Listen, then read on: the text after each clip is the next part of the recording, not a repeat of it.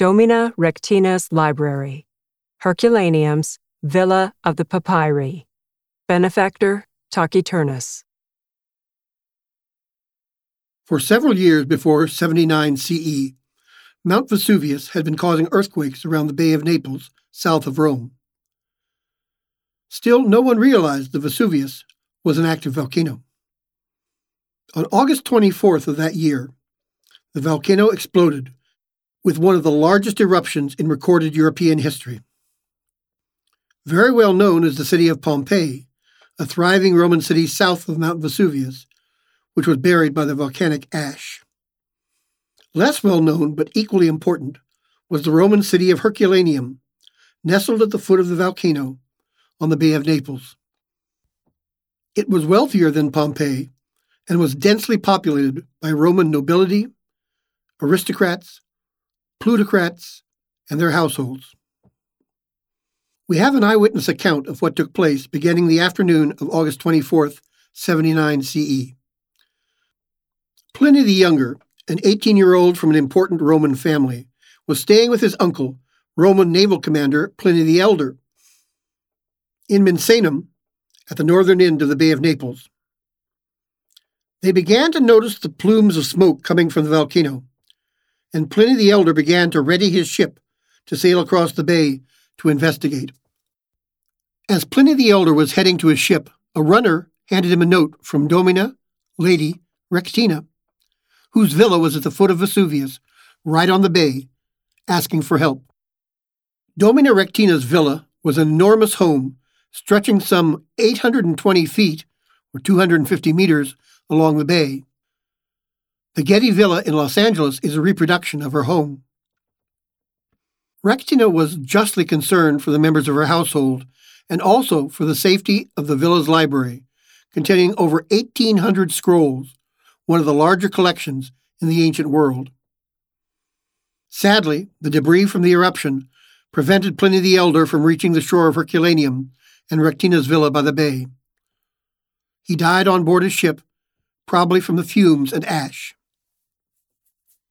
The villa, its inhabitants, and its library were buried under about 65 feet of ash and lava, as was all of Herculaneum. All went silent. The cities were soon forgotten for over 1,000 years. On October 19, 1752, Cavamonti, diggers, recovered the first scrolls from Rectina's villa. It was a moment of extraordinary importance. No one in early modern Europe had ever seen a scroll from the ancient world. Rectina's library was the only one that survived, albeit charred, from Greco-Roman antiquity. Some of the scrolls recovered were given to Napoleon Bonaparte, while others were given to Britain's George IV. Even with such amazing finds, the excavations were halted in 1765 due to complaints from the residents living above the work. The precise location of the villa was forgotten again. Archaeologists began to study the 18th century accounts during the 1980s and were eager to recover more of Rectina's library, now known as the Villa of the Papyri. On February 3, 1987, Baldassare Conticello, the superintendent of archaeology for Herculaneum and Pompeii, made the breakthrough. By the end of the 1980s, the inventory comprised 1,826 scrolls and fragments, with more than 340 almost complete, around 970 partly decayed, and over 500 charred fragments. Most are held at Naples National Archaeological Museum. As the only Greco-Roman library to survive intact, the scrolls from the Villa of the Papyri are of immense interest to historians and classicists. The scrolls in the library were carbonized by the heat of the pyroclastic flows from Vesuvius. Since this occurred very quickly, deprived of oxygen, they compacted into fragile blocks and were preserved by the volcanic rock. Reading the scrolls presents many layers of challenges. First, they are rolled and are blocks and are very fragile. Second, they are burned and charred so that, in many cases, the ink and the paper are indistinguishable from one another. Once these hurdles are overcome, Translators must then painstakingly recover the text from ancient Greek and some Latin, no mean feat in itself, as reading manuscripts from the classical period often requires advanced paleographic skills. In the 20th century, 585 rolls and fragments were fully unrolled and 209 partially unrolled.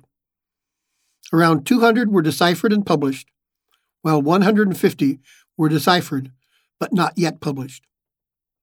20th century and earlier attempts met with both successes and tragic failures.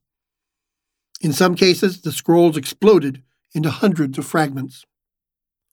Beginning in 1999, Brigham Young University in Utah began using multispectral imaging, MSI, on the unrolled scrolls.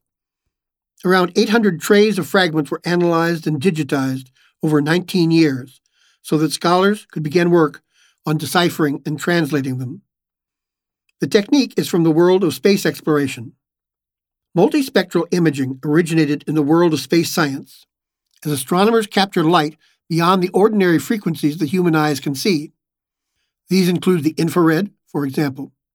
In so doing, investigators are able to retrieve far more information that is available in visible light. Since the infrared range includes vibrations at a length of 1,000 nanometers, that is 1/1,000,000th of a meter, this is particularly useful for recovering burned or otherwise damaged documents. To the naked eye, the text appears to be black ink on black paper, and is, in spots, virtually unreadable. Viewed at 1,000 nanometers, there is a distinct difference between the reflectivity of the ink and the paper, thus rendering the text legible. In parallel, other modern technologies, such as digital processing of ultraviolet scanning, X-rays, and visible light, have led to the full reading of ancient documents. Other modern efforts include a team from Kentucky and the Institut de Papyrologie that used X-rays and nuclear magnetic resonance in 2007 to analyze the structure of some of the scrolls. And another team in 2009 from the Institut de France and the French National Center for Scientific Research that employed X-ray microcomputed tomography, micro-CT, which creates cross-sections of an object that can be used to create a 3D model. This technique is similar to the one used for the Rosicrucian Egyptian Museum's child mummy, Sherit. Still, the problem of unrolling the delicate charred scrolls remained. On April 1, 2018, CBS's 60 Minutes told the story of the competition between two Italian scholars, Graziano Ranocchia and Vito Mocella, and Dr. Brent Seals, Chair of Computer Sciences at the University of Kentucky, from 2015 to the present, to successfully use the powerful synchrotron X-ray phase contrast tomography to virtually unroll the scrolls. Seals' method shows the most promise. Efforts are ongoing using synchrotron X-ray phase contrast tomography, as Domina Rectina's library at the Villa of the Papyri may someday yield all its secrets, including the newly discovered library of Latin papyri found in a lower level of the villa. From the hundreds of scrolls already analyzed and translated, we have a very good idea of the content of the library. The bulk of the collection seems to be works of Epicurean philosophy. Large portions of Epicurus's On Nature have been found, as well as works by other Epicureans, such as Philodemus of Gadara.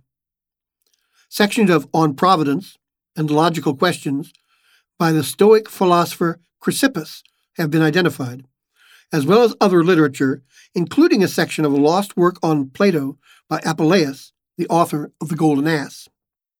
What is significant about Epicureanism in considering ancient mystical traditions? For most people today, the word Epicurean means what the Macmillan Dictionary gives as relating to the enjoyment of things such as good food and drink. While the ancient Greek philosopher Epicurus did hold pleasure, hedone, the root of our modern term hedonism, to be the highest good, He taught that the way to pleasure was to live moderately, to learn about the workings of the world, and to limit one's desires. The basis of his philosophy was an adaptation of Democritus's theory of the atomic nature of all reality. Atom comes from the Greek atomos, literally not, tomos, cut or divisible.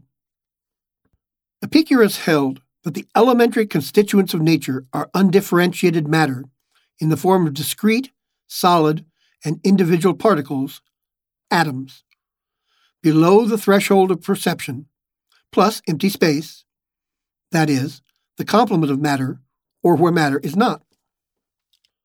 This provided him with a foundation for a kind of spiritual materialism, leading to an ethical life. No fear of divine retribution nor fate, and no fear of death. Friendship was of great value to Epicurus, and he considered his followers as a community of friends. For Epicurus, the deities existed, but they did not manipulate people or the universe, which operates according to universal laws. Some scholars believe that for Epicurus, the deities were mental creations, an idea of mental creation not dissimilar to that proposed by David K. Stolowitz in a Rose Quad Journal paper in 2007. Stolowitz proposed that polytheistic gods might be mental creations in the Kabbalistic formative world, Yetzirah, either being emanated from above or created by human consciousness from below. Many Greeks of his time were frightened that after death they would suffer in Hades. Epicurus taught that there was nothing to fear, as at death, the person's components, including the soul, are simply reabsorbed into the cosmos, a kind of reintegration. The library at the Villa of the Papyri seems to have been filled with Epicurean works, and so we can suppose that Rectina's household followed this noble philosophy of life. One of the authors represented included Philodemus, who encapsulated Epicurus' teachings as, "Don't fear the divine. Don't worry about death. What is good is easy to get, and what is terrible is easy to endure."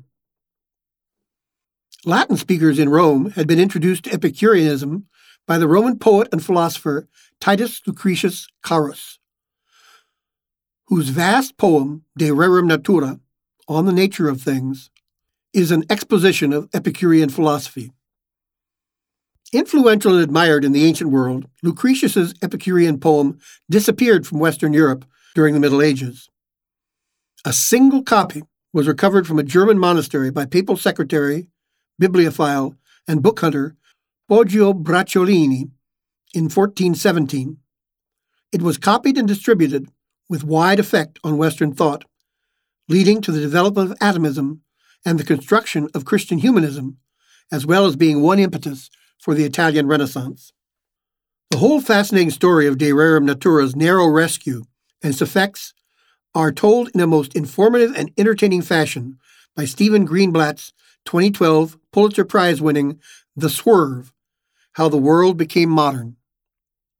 During the next several decades, the careful and painstaking process of excavating, digitizing, deciphering, and translating the philosophical and literary treasures in the Villa of the Papyri will likely continue apace now that momentum is built and the appropriate technologies and scholarship have been marshaled.